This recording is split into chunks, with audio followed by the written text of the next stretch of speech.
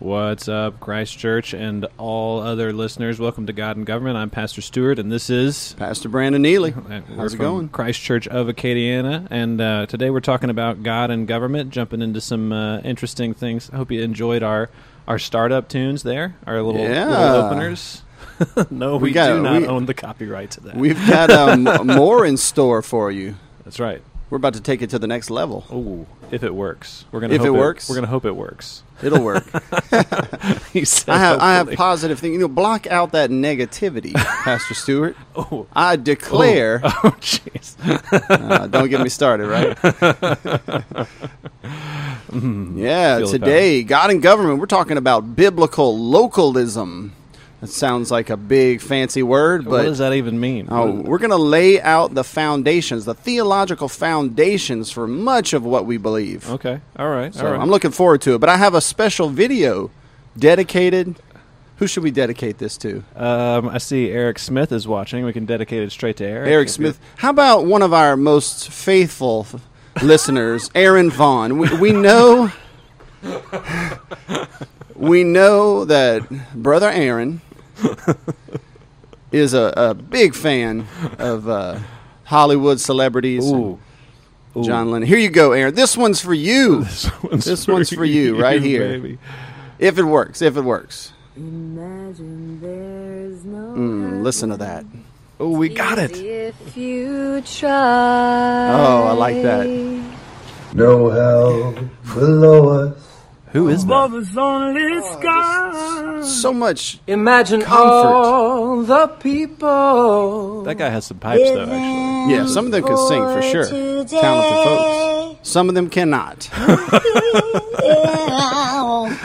All right, that's enough of that. That's painful. That is painful. It isn't hard to do. Wow, enough of that. All right. Well, I hope you appreciated our gift there to you, Aaron. I hope you're watching today.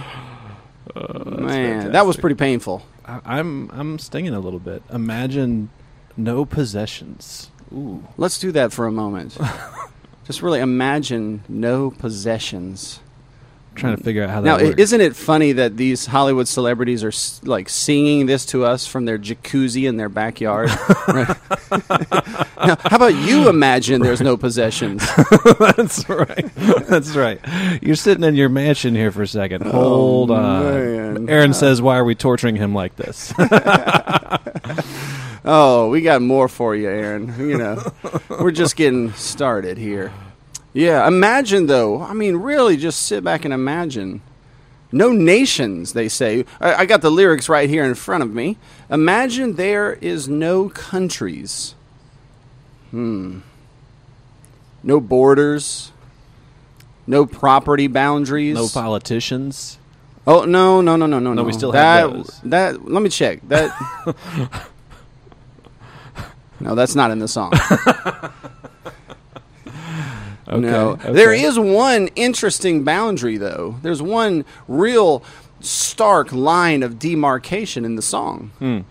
He says, imagine there's no heaven and no hell below. Above us, only sky.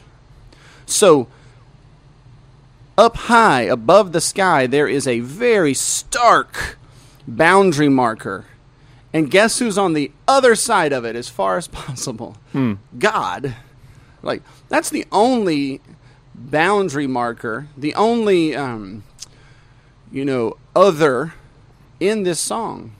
We have here ancient oneism, as Peter Jones calls it. It's very common in pantheistic religions and in the New Age that all is one, that we are all part of one, that diversity, that the holy other, as Scripture speaks about the realm of heaven and the heavenlies and God, are all just, basically holding us back from beautiful societal evolution. If we could all just come together. John Lennon says in his other song, come together over me. Convenient there. The other lines in the song, a brotherhood of man. Now, why? How could anyone be against such a beautiful dream? Well, it sounds perfect. We're all brothers. We're all equals. The world is flat. sounds great. Does it? Sounds like heaven on earth, really. Utopia. I mean, certainly these Hollywood celebrities have bought into it. They believe it. They preach it. They are the priests and priestesses of this oneism, of this one world religion, basically. But the scriptures talk about this. From the very earliest pages of Scripture, we have John Lennon's dream. It's called the Tower of Babel. Ooh, okay. All right, I'm listening. I'm listening. What do they say? Come, let us build a tower to the heavens. You know, we all have a picture in our mind of pyramids and ziggurats, as they call them in South America. It was probably something like that, a stairway to heaven. You know, a place where heaven and earth would meet.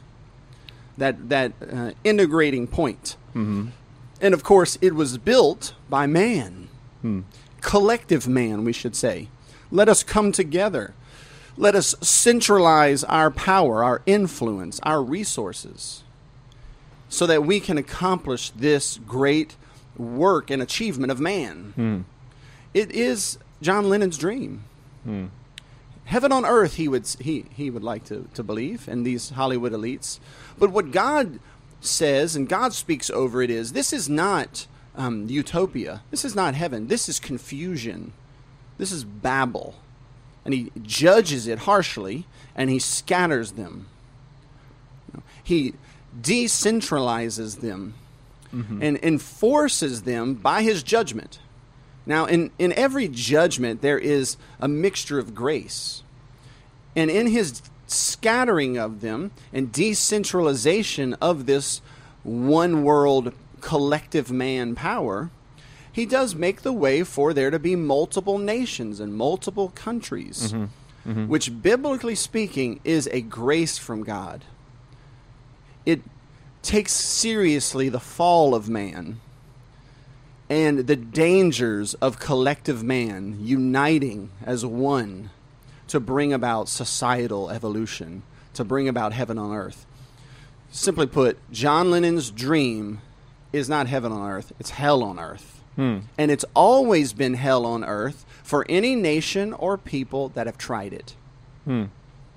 Like historically, who could we talk about who's done this? Well, before? we think of the low-hanging fruit is, of course, socialism today or communist movements. But really, if you go back to the biblical times, you think of someone like Nebuchadnezzar, right? King Nebuchadnezzar, who stood on the wall. Remember, behold this great work of my hands. He thought of himself as a magnificent tree.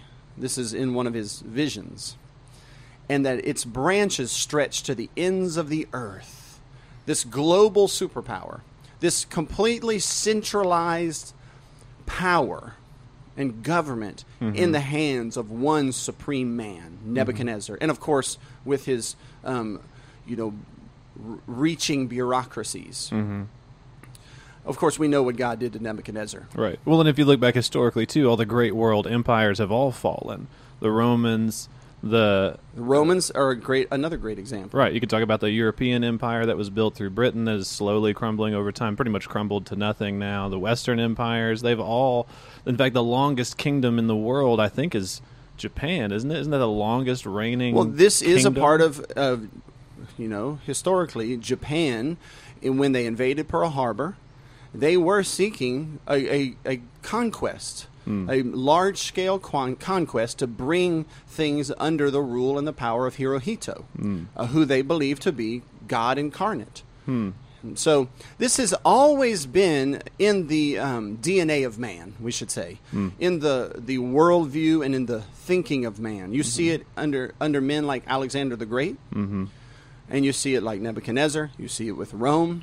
And it's never worked. No. Never, not once. Well, when we're going to get to the reason why, but here's the ultimate alternate, the authentic, of which all of these collective man attempts are counterfeits. Remember what Jesus Christ said of the kingdom. He said, the kingdom is like a mustard tree, that it begins small, but then what?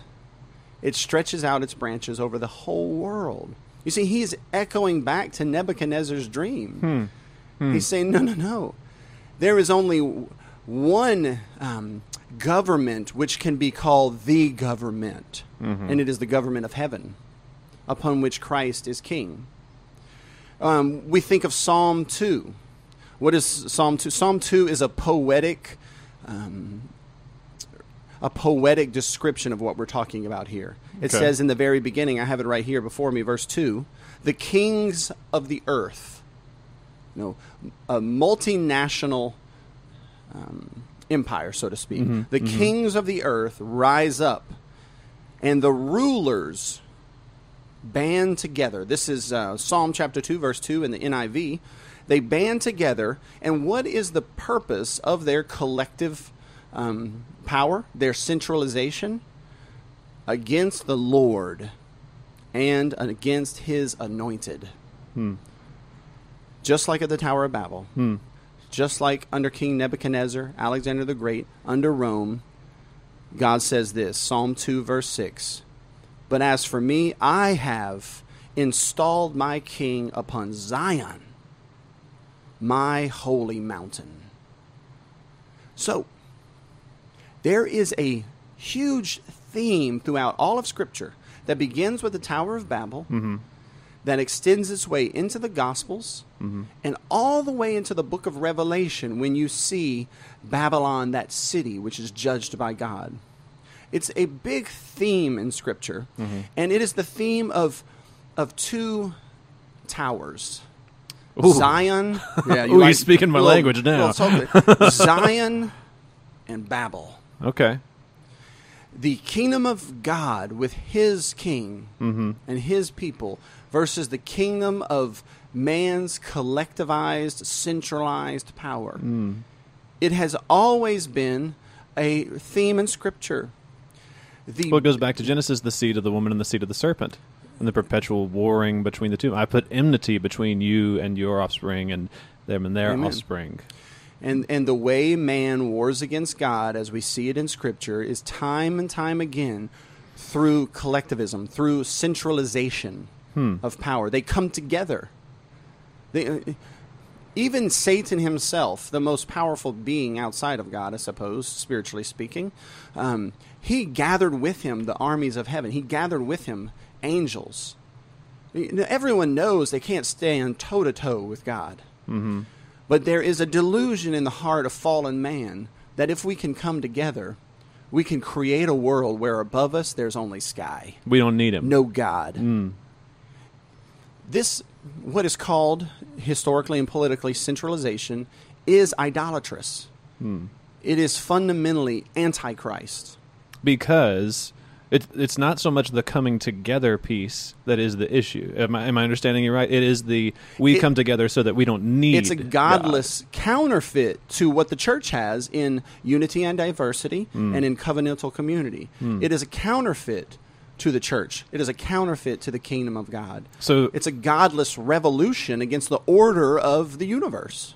They're coming together for something other than, just as was pictured in the Tower of Babel, to make a name for ourselves. A name which exalts itself over and above the name of God and the name of Jesus Christ, his anointed one.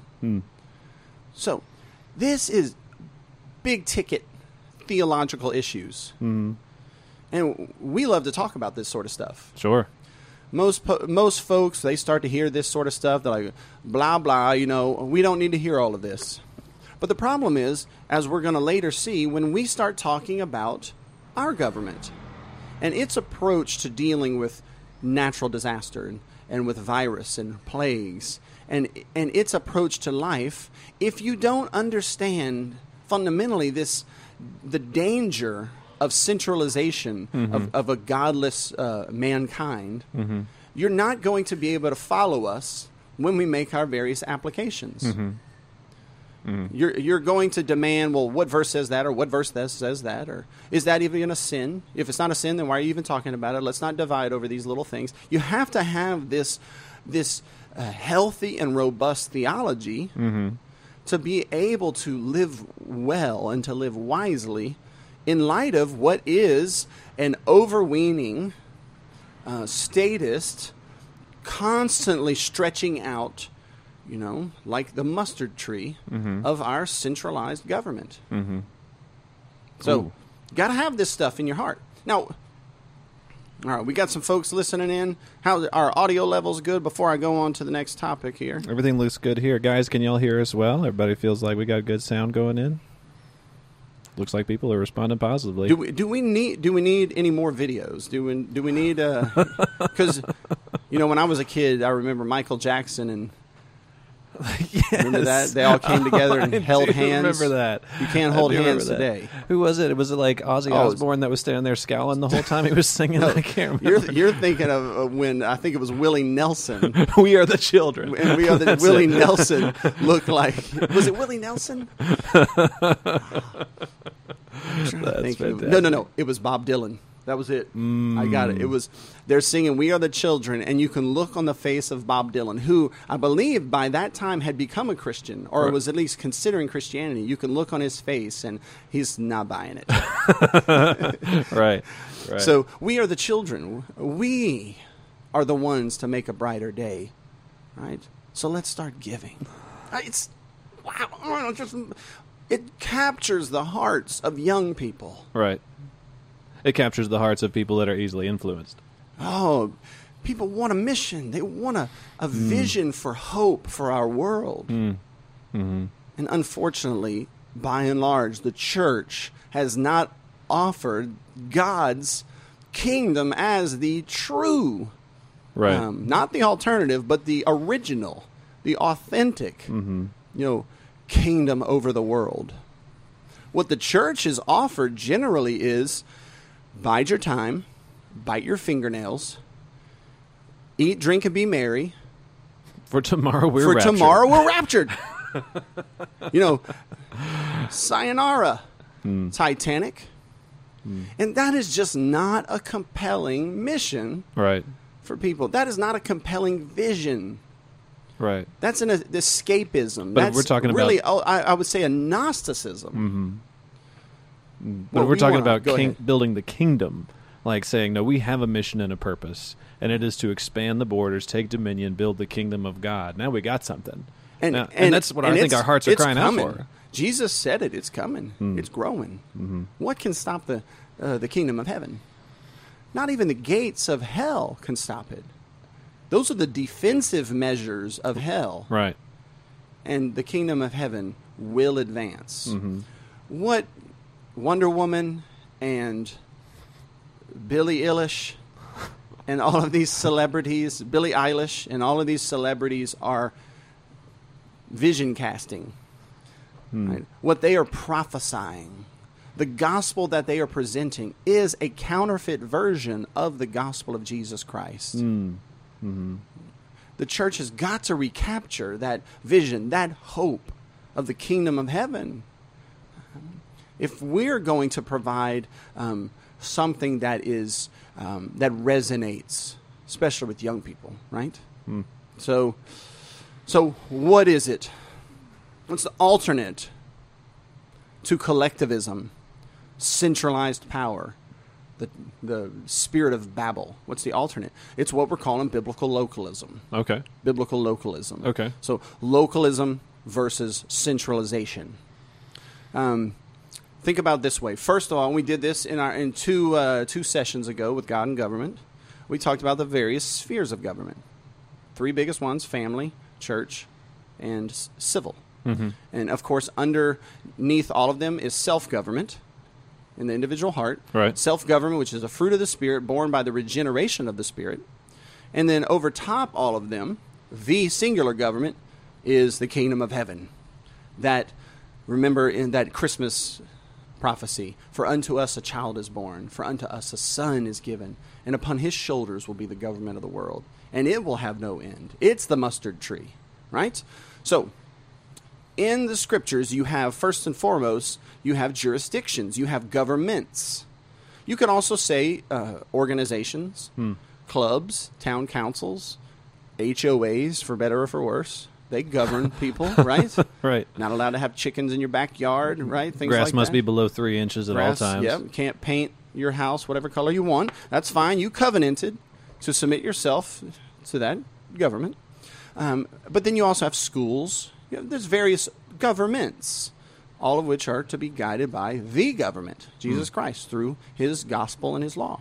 Right? So that's one thing. We already talked about that. But if we go back to when God formed a nation, when he formed a society in the wilderness with Israel, what did he do? Did he say, Moses, you are the singular source of power. You are the God King. You are the incarnation of the sun god Ra. No. That's what Pharaoh was. That's what Egypt was. Mm-hmm. In fact, God sent basically a father-in-law prophet named Jethro to instruct Moses, Moses, decentralize. You cannot, first of all, you're a fallen man, but you're a limited man. You don't have absolute power. You don't have the strength or the grace to pull off the leading and the governing and the building up of this nation by yourself. Decentralize. And what did he do? He said, establish captains of thousands, 100s, 50s. You have here in the formation of a godly society, right out of the gate, the concept of localism. Okay. So, and even down to like the households who are represented by the heads of the household. Absolutely. They would gather by tribe, and then they would gather by home, household, family, all the way down. All the way down. So now, if you had a problem with your neighbor, the person who would be addressing that problem, hoping to give you justice, would be someone that knows both of you, knows the situation. Right. Someone that you know as well. So many more checks and balances. So much more limitation of centralized power. Now, of course, this means you have to trust God for the outcome. You can't turn to some other power for greater efficiency or for justice or for whatever. Mm-hmm. You have to, in the end, trust that God is moving in the hearts of people. But this is how governments of all kind, civil, family, church, are to be orchestrated and organized biblically. If we take the historical narrative even further, the formation of Israel in the Promised Land, they're broken down by tribes. Mm-hmm. We have in Joshua chapter 22, let me check my notes, Joshua chapter 22, we see how the tribes work together to balance out each other's power. It's a beautiful story in Joshua chapter 22 of 3 tribes getting a little ahead of themselves, it seemed. The other tribes coming to check them. And then they work together as united tribes, so to speak. Small U in front of the united. Mm-hmm. United tribes, small U, big T. United tribes coming together to regulate one another, to balance each other out, all of which are governments under the government, which was God. Mm-hmm. So you see, once again, biblical localism as an alternative to the spirit of Babel, to centralized collective man usurping the authority of God. Mm-hmm. We can go on even further. Within those tribes, there were towns. Now, in the Old Testament, the word town is literally gate. And it's sort of a description of how this little local area was governed. You remember, it's at the gates that the elders of the city ruled, made judgments, right. And governed right. civilly. Proverbs 31, virtuous woman, what does she do? She makes her husband look good in the gates. She's got a great husband who has proven himself a good manager of the household as well. And therefore, he is recognized as a wise man, as someone who can then also offer leadership and guidance to the town. I mean, now imagine that. You have a problem, your neighbor has a problem, I have a problem. We need to experience justice. We need a wise decision. We can go to someone that we've all recognized is wise. Right. Who has other wise men right alongside of him. Who know us. Who know us. Probably already know what's going on. Know the situation. Right. That's right. And they can decide according to the law of God, of course, which is over us, and according to prudence and wisdom. Compare and contrast that with all of our problems being solved by a distant, incredibly powerful, essentially a foreign collective power that deals with us as units, as numbers, essentially. Who doesn't know the situation. Doesn't know us, doesn't know the situation, doesn't have our interests at heart. In fact, your interests and its interests don't overlap. They might actually be opposed to one another. Whereas in a local town, the interests of everyone overlap to some extent. And we're just trying to pragmatically explain why God's way is better. But even if we don't understand why God's way is better, we aren't judges of God. Right? Right. We see his vision cast for civil government, and we trust him first and foremost. So within the tribes, within the towns, and then under that, the families, the heads of households, and with the mom, even within the government of a family, it's diversified. Right? Everyone has their diversified gifts and callings and roles. You got your lane to run in. Yes. This is a big concept. The Bible teaches localism. The Bible teaches, in fact, such localism that it begins in the heart of the individual with the Spirit of God. You go over into the New Testament, what does Paul say in Romans chapter 13 about civil obedience? He says, to the rulers, plural. Authorities, plural. When he talks about the leadership of a church, what does he say? Elders. Right. It's always balanced. It's always a plurality. It's always local.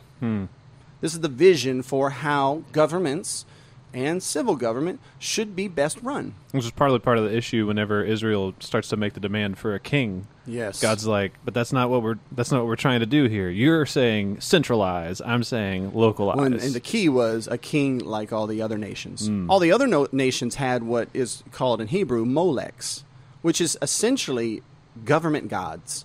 It was the deification of the state. This has always been a problem. The beast, which is referring specifically to Caesar, to Rome, to Nero, the beast has always been in odds with the offspring of the woman. Poetically or apocalyptically, that's the war of the ages. Does that mean that civil government is bad? Of course not. Right. We know that it's in fact ordained by God. They're called servants of God. Right. Whenever Noah got off the boat. Don't kill anybody. If you do, your blood will be forfeit for it. That's right. But although that institution is ordained by God, it has been used since the dawning of man to collectivize power, centralize power, and it always leads to hell on earth. Right, because we live in the fall. There's going to be fallen. that perpetual thing. Yeah. We all want to be God. Right. Right. We all want our will, and our will bumps into other people's will. And the power of the sword, that the power of the gun, is a way to get our will to be accomplished. So, what about today, though? Right? Stimulus package. Ooh. What comes to mind? Do you feel stimulated? I feel like I'm going to mail it straight back to him to pay my taxes. That's what I feel like. Right. The virus is definitely a strong, it's a big problem. Right. As well as a lot of things are a big problem. Sure. But what is our gut reaction? Immediately, what are we looking? Who are we looking to exercise power and to deliver us? To save us. Well, it's the government. And not just necessarily in the federal level, too. Like, people are calling for state level and city level and all different areas for all people of to which say, is hey, coordinated. you guys need to force, like I've seen things in my feed, the governor needs to force our landlords to not require us to pay rent for however long. Right. That's not just. No. Your landlord needs to eat, too, just as much as you do, you know? Oh. So here's my big concern. It seems to me that this crisis, it's a legitimate crisis, is being used to further centralization, to further the power of the federal government, of government in general. It's being used as a mechanism to, run the football down the field a little bit further as it pertains to this dream. The centralization. Yes. I got you. It's something that's always going to be with us. It's always a threat to the freedom of man. Mm-hmm. But this crisis is being capitalized on. What does Saul Alinsky say? Never let a good crisis go to waste. And we can see this clearly in the pork and the contradictions that are placed inside of this stimulus package. Right. You can see that there are things in here that have nothing to do with dealing with this pandemic. Right. Raises for Congress, funding that's going to the, what is it? Something in New York City, the Kennedy Center for initially, the the Arts. Kennedy Center for the Arts. Initially, they had funding for Planned Parenthood. And I haven't even read all of them. I've just heard snippets here and there. But think about the shutdowns as well. Some things essential, other things not essential. Private industry, especially small private industry, is taking a huge hit. Right. Whereas corporations remain open for business. Right. In fact, they are now partnering with the centralized planner. So this seems to me to be the trajectory of our nation. It's been for near 100 years now. More centralized power, more federal government power, more exalting the will of collective man. This seems to be a problem. Now, I'm not saying that it's a sin for someone to get some of their tax money back. I'm saying let's be wise. Let's open up our eyes. Let's see that we're not exempt from what has happened in human history. You see what I mean? This is a $2 trillion package. It's the largest, insanely high number. It's the largest in human history, in the history of the world. $1 billion is an insanely high number. We're talking about now 1,000 billions. Like that. Right. That's mind blowing. Whenever we start, and not just one, yes. two of them. $2 $2 trillion. And I add think, it. What was that? to the Are we current like debt. $20 trillion in national debt? Something like. So we just boosted it by 10%. With one vote. Right. That's crazy. It's essentially a loan being taken out in the name of the American people to fix a problem, to deal with a problem. Maybe. Kind of. We'll see. I'm very concerned that this is just continuing the trajectory of more and more and more centralization of power. Well, you think about, too, also, whenever companies reach a certain size, they cross the threshold of the too big to fail mark. Right. Like we're seeing with all of our aviation industry right now. If aviation shuts down, or if like Boeing or Delta Airlines or one of these major carriers or manufacturer closes, the argument is it would destroy the entire economy and we would be in so much trouble. Right. From it. So the government is holding all these major corporations up to So keep now you have them a from partnership. failing. You have a partnership between the federal government and large corporations. Another that's going to be hard for the local small private business owner to compete with that. It is a further threat against what we're envisioning here as biblical localism. Why not, for example, just, and if they're going to try to give Americans money, for example, one example, why not allow us to reach into our retirement plans and pull out money? It's our money without receiving a penalty, a fee, taxes. Why not? Many Americans have thousands, if not millions of dollars in retirement, 401ks, Roth IRAs. Why not say, hey, for a short period of time, I'd like to see it forever, you can actually get your money and you can use it to help you deal with this crisis. No fees, no penalties, no punishments, no taxes. Why not just do that? Or why not, since it is tax season, just lower the amount of tax burden that we have? No. It has to be a check mailed to you. Very suspicious of how this is going, and this is continuing overweening centralized power that has been going on for near 100 years. What is one of our fundamental problems against government education? It's not that we are against public education in theory. Christians started public education that's in right. theory. It's that it isn't local, that it's becoming increasingly centralized by powers well beyond our local towns. Mm-hmm. That's one of the fundamental problems that we have with government education. Now, how is this power being usurped? How is Ahab taking Naboth's vineyard over and over again? It's not only through taxation, right? That's one huge method, but it's also through giving of money, grants, entitlements. Entitlements and grants and forgivable loans are one of the mechanisms that are being used to take more prerogatives, to stretch the tentacles of the tree of Nebuchadnezzar even further. Right. Well, think about how much so we live in the city of Opelousas in the state of Louisiana. Our local governments here depend so much on federal dollars coming through them in order for us to be able to just operate on the level that we're operating on right now. If we don't have those federal dollars, we're in a lot of trouble. We won't be able to keep up with entitlements. We won't be able to keep up with the funding. We consider how the census is being marketed.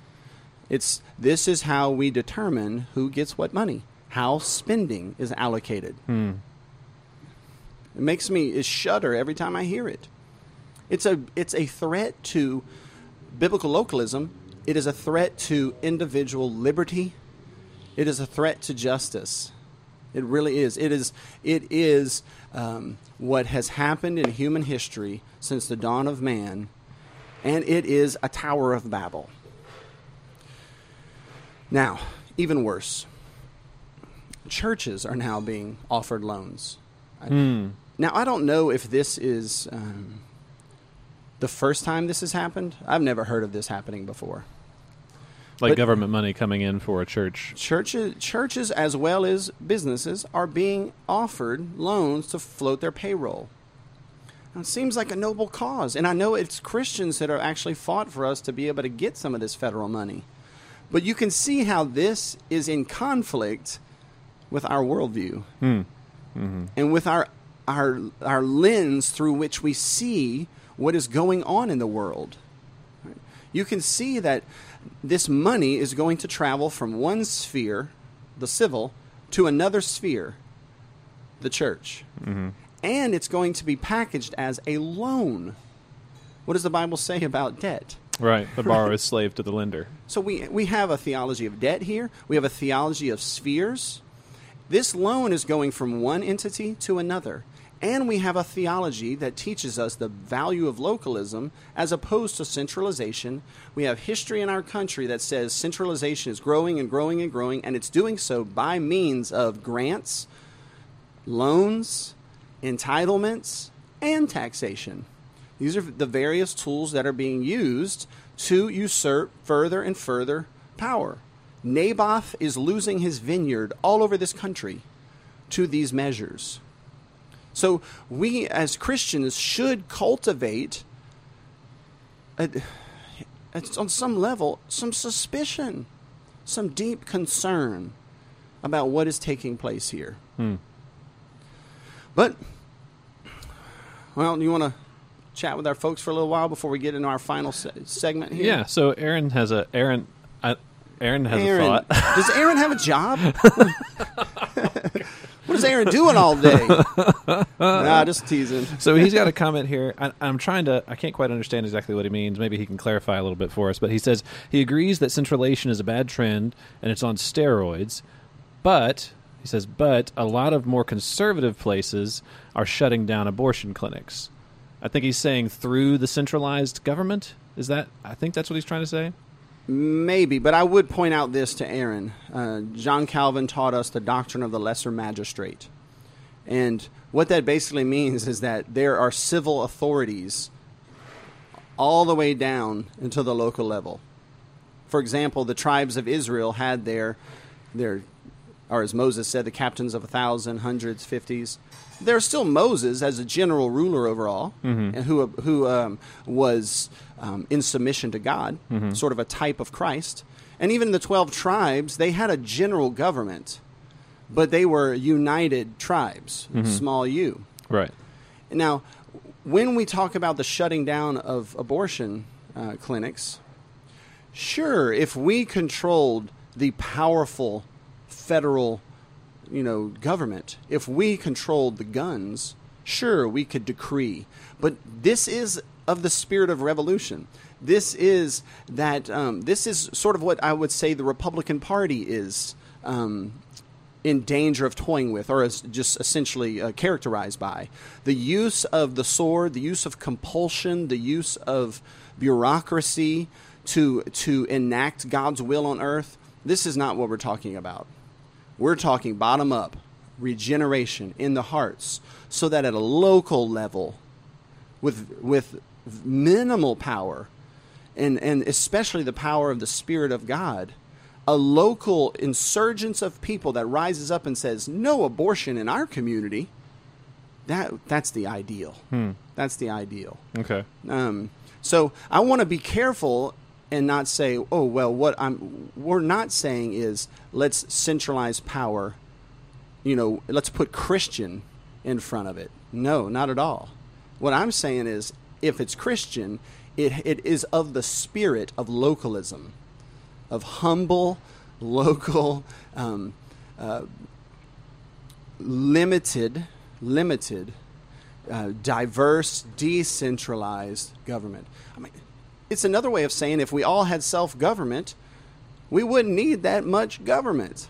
I mean, the reason why Mayberry hired Barney Fife is they didn't really need a dude in a SWAT jacket and an APC rolling down with assault rifles and night vision. They didn't need it. They had self-government. I mean, it's an imaginary town, but you know what I mean. Yeah, no, I get it. Yeah, makes sense. Well, final segment. Ooh. Are we just pointing the finger and blaming, right? Is Pastor Brandon and Pastor Stewart just shaking our fist at the man? I'm a Gen Xer, so am I just raging against the machine? It might be a little in your blood. It might be there. In my blood, sure. I was born and raised in the South. I'm a Southern man. I have a Southern inner man. There is that spirit of revolution instead of reformation. It's in my heart, but I do believe it is not of heaven. I believe that ultimately the overweening centralized power of the government is what we want, including the church. The church runs into a snag right out of the gate. Can we get a loan from Big Brother? We're in the wilderness, God.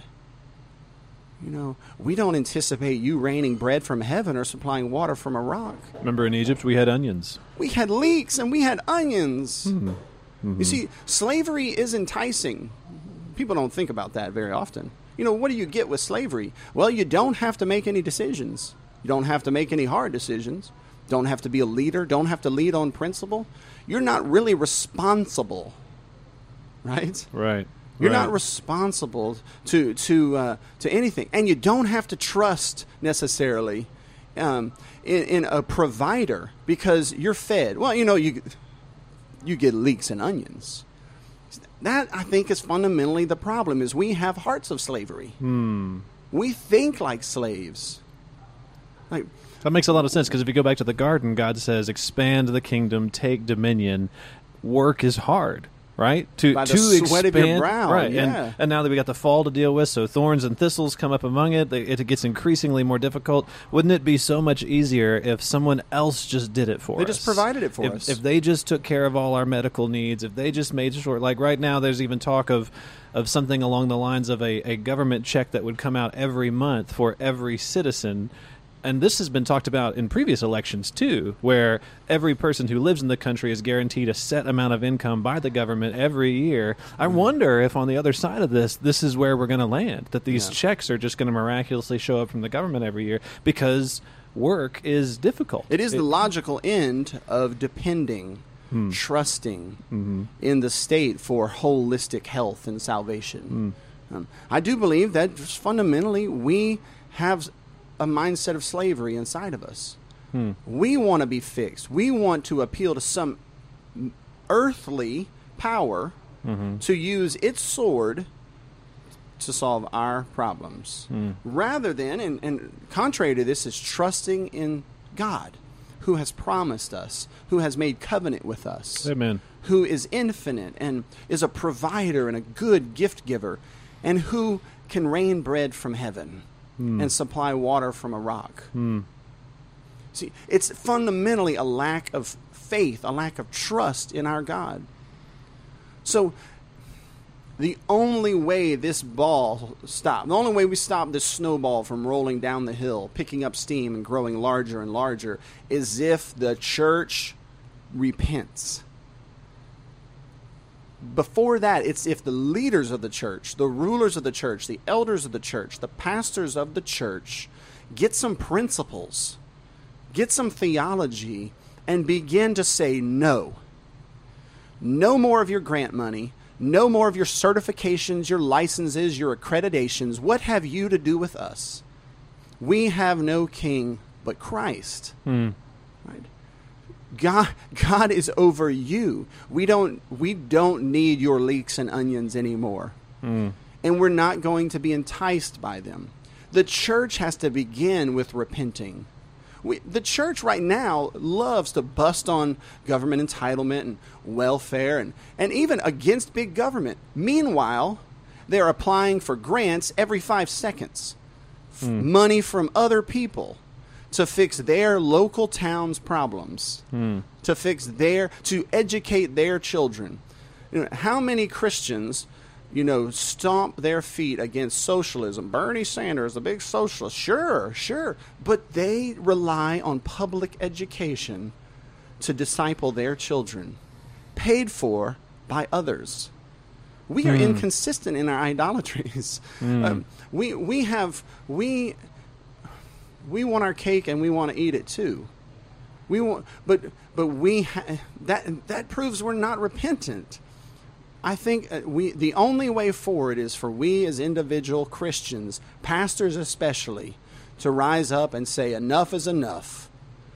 Now, if you say enough is enough and you say no to the money, what does that mean? Well, you're in the wilderness with God. And it's a wilderness. Right. To be cut off from all of that plenty, all of that bounty. Right. It's kind of scary. But it's a wilderness that's been proven, like God has never, it's never come into question whether or not he will provide for what you need. Who was the guy who started the orphanage? Help me out. What's his name? It's right there on the tip of my tongue. The German. Mueller. Mueller, there it is. Mueller starts the orphanage. It was in there somewhere. George Mueller, that's it. George Mueller starts the orphanage. He says, we will ask for nothing, and God will provide. And he kept opening new facilities and taking in more and more children over and over again, and every time God always provided exactly what he needed in any given minute. It's been proven historically that God will always do this. Right. I think really what we're afraid of is our loss of comfort. I think that's the fundamental piece that keeps us from taking this step. Because right now, bro, we're comfortable. We've got all the tech that we could possibly want. We live in comfortable homes. We drive nice cars. All these things are We there have for social us. security. Social we have sec- a that's right. safety net. We have There's bailouts. medical we have- services available for us if we run into trouble. Like, all these things are here because that makes us feel safe. Feels but good to be a Mueller slave. said no. Yeah. I am going to rely upon the provision of the Lord and only the Yes. provision of the Lord. I think that's great the piece analogy. that we're missing. Great example. Phew. Yeah. As a church, we need leaders who say no and who are bold and have faith to lead their people through the wilderness of having no centralized, powerful safety net, so to speak. But you do.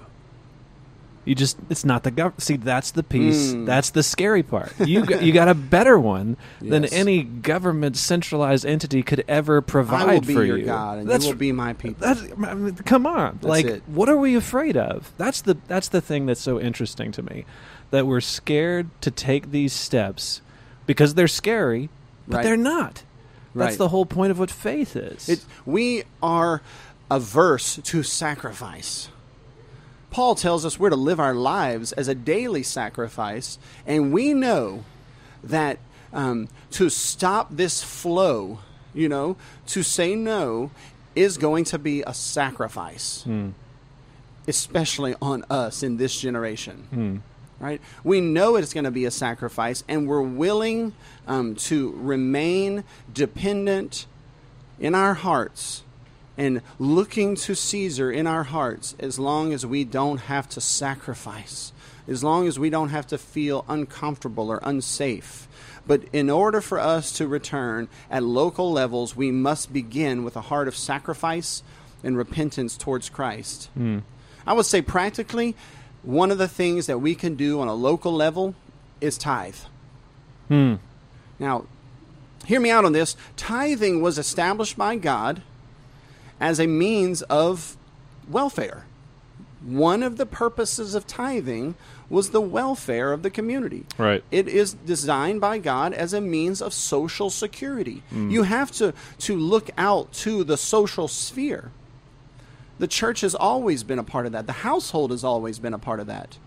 And so when churches stop tithing, what happens? To deal with the social problems, taxation comes. I will submit to you that taxation and tithing are on a pendulum, are on some sort of a, I don't know, what would that be? A bar chart. There is a relationship between tithing and taxation. Which came first? Did we stop tithing and then taxation took the place? Or did taxation come and crowd out our tithing? I don't know which came first. I have a guess. But the only way forward is to say, no, we're going to take care of our own. Dads are going to become dads. We're going to provide. We're going to work. We're going to provide for our families. We're not going to receive your entitlements. We don't need your helping hands. Cruel is the mercy of the wicked, says Proverbs. And we don't want you in our house. And then in churches, we're going to say, we're going to depend on God's ordained means of provision. That is the tithe. That's what we're going to do. We're not going to receive monies from outside. We're not going to depend on other spheres of sovereignty and civil powers. We are going to take care of our own in faith and in trust to Jesus Christ, our covenantal Lord. I think if you shake your fist at big government, you're like, you're on Fox News all day long, which, you hate big government. Yeah. But you don't tithe. You're of no help to us. You're rejecting centralization, but not accepting biblical localization. You like the situation that you've got. You're comfortable. You don't have to care about anyone else. Right? And you can still shake your fist at them. No. You put your money where your mouth is and begin to tithe. You got to have a covenantal community as well.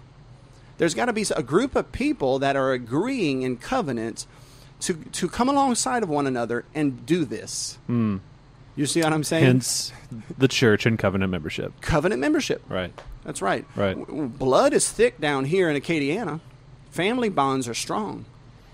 But the Spirit is thicker than blood.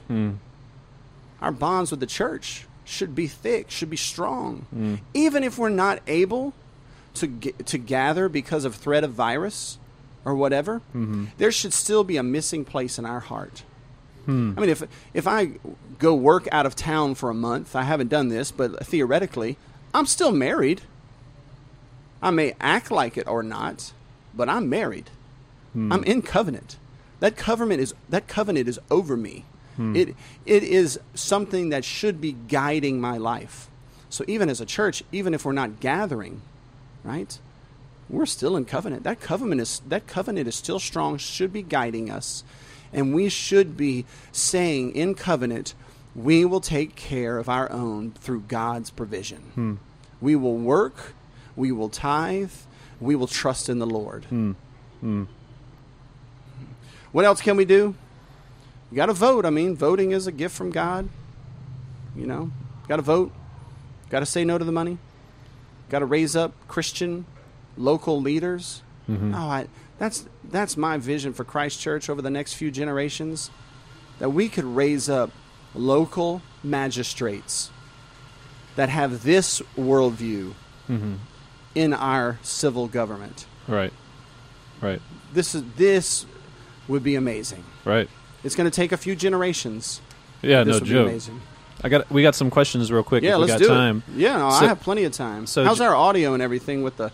Everything looks great to Everything me. looks good? People are here and people are engaging. So, handful of questions we got. So, somebody says, Jasmine Chauvin says, she was going to ask if we should refuse money from the government, but she's thinking this. You know, she's talking about the stimulus checks that are coming in right now. But she's like, but I think you already answered it. So Good. she's kind of coming to the conclusion, maybe I should stay away from this. Well, nah. There's a lot of nuance here. First of all, I do not wish to raise myself, and you don't wish to raise yourself up as a judge of just random people. Right. We are leaders within a church and with a family. Right. Outside of that, outside of my voice in my town, is for what it's worth, we have no authority, right? Right. And our authority is founded in the Bible. Outside of the Bible, we really have no authority. So I don't wish to, condemn certain things. But what I would say is that I would be incredibly careful about loans in particular, free money in particular. Loans, we know from Scripture, come with strings attached, no matter what. Even if they are, quote, forgiven. Consider the language there. Right? We know how well the forgivable student loans are going right now. Yeah, it's only like 5% of the people who Very apply for few it are actually get being it. forgiven. Yet there is this promise, this gospel of student loan jubilee that's just always in the air. I would say no, and I do say no for my family and my church for any sort of government loan. I'm scared about that. But on the other hand, we live in this nation that has these problems. It's almost near impossible to separate ourselves from this. We can't leave the earth. Right. And Aaron Vaughn points out that those checks, it's not a check. They're going to just direct deposit in our accounts. Think about that for a second. The government just So it's drops just money going to into appear. your... I didn't know that. It just appears. What? Manna from heaven. Like, what? What is this world that we live in? See, my father-in-law ran into an issue years ago where he got his income tax return or his tax return, whatever those things are called. He got his tax return. Clearly, I haven't gotten one in a long time. And he looked at it and he said, "This is too much. I know this is too much. Somebody made a mistake. I'm not cashing this check." And he just took the check and put it to the side because he knew something bad was going to come up. And sure enough, 2 or 3 months later, the IRS called and said, "Hey, you owe us this much money because you weren't supposed to get that much." And he Right. said, "Don't worry about it. It's right here." See, the government right now has the power. The IRS can just say in 6 months, remember that $4,400 check you got for your stimulus package? Yeah. We're tacking that onto your tax bill now. It's the relationship between the individual and the federal government is fraught with risk and danger. There's such a huge discrepancy of power. And so if I was to answer Jasmine's question very plainly and very directly, say no to grants. Say no to loans. Of course, some grants come from private people. There's nothing wrong with that. Right. But I would be careful, just as a general principle, of being entangled with distant, far federal governments. I have no problem with local, grants, local things like that. Right. Local businessmen. It's not that grants is a Christian idea. Right. Trusts and grants come out of the Middle Ages through Christian involvement in caring for the poor. It's when certain distant, centralized powers use that as a means of control, as a means of stretching their tentacles far into small little towns. Even if it's just changing the mindset. Look, we're here to save you. Look, all the things we've done for you. It could be something as Just subtle make as sure that. you don't have church in the building. Right. Just always something Right. like that. Right. Make sure you don't speak out publicly against abortion or something like that. There's because underneath all of this is this spirit of the age. So if I'm supposed to be real frank, don't get entangled with big, powerful, centralized government bodies. Don't think like a slave or live like a slave. But if they're going to limit your taxes and not steal from you, essentially, there are legitimate taxes as described in the Bible, but we're well beyond that. Don't if you don't have to pay the taxes, don't. And if they're going to send you back some of your tax money, I don't have a problem with that. I would cash that check, and Right. it's too bad. Right. So Aaron asked a question. I think this is before we got into it a little bit more, though. He asked the question, how do we do it? We can't refuse to pay Social Security, he says. We can't stop paying property tax or refuse the services that it pays for. How do we, he says, succeed? Or secede, for lack of a better word. Oh, I see. Yeah. But we talked about, the principles being to repent, to tithe. It starts very personally it has on an to individual start level. With regeneration of the hearts by the Spirit of God, and that Not with revolution, no, but with reformation, which is a personal. and what is the means that God has established to proclaim the gospel and that the Spirit of God might regenerate the heart? The Bible is clear. It is the foolishness of preaching that God has ordained as a means of declaring the gospel. How can they believe upon him in whom they have not heard? And how can they hear unless there be a preacher? So pray that there might be one who is sent. Great reformations, great revivals start with pulpits. This is why I always say, if the pastors would repent of this, the pastors would begin once again to proclaim liberty. That's how it would start. It has to begin with the pulpits.